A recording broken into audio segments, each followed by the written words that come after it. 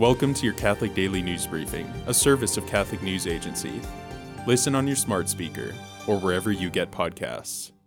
The first hearing in what could be the most consequential abortion case since the overturning of Roe v. Wade is set for this Wednesday, March 15th.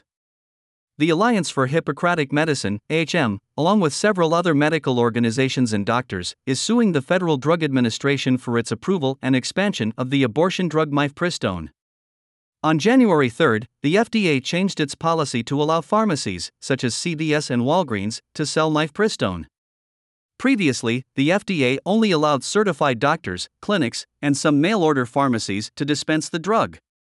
After the FDA's policy change, any patient with a prescription can obtain mifepristone from her local retail pharmacy.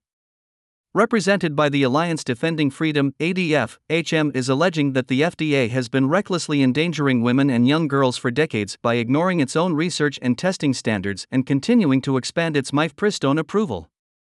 The case is being heard by U.S.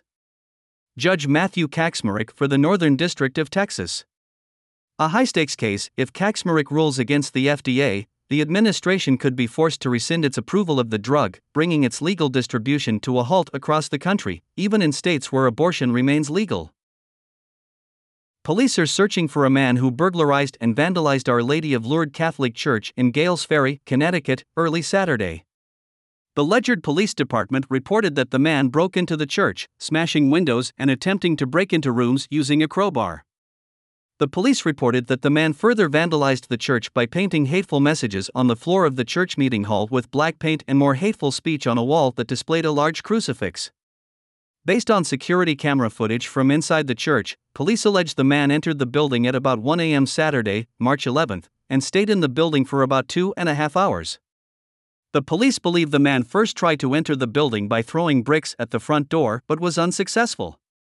The police believe the man then walked around the outside of the building and broke windows with bricks, rocks, and religious items before breaking into a window on the north side of the building and entering the church. Today, the church celebrates Saint Matilda, Queen of Germany and wife of King Henry I, was the daughter of Count Dietrich of Westphalia and Rienhild of Denmark. Thanks for joining us. For more, visit CatholicNewsAgency.com.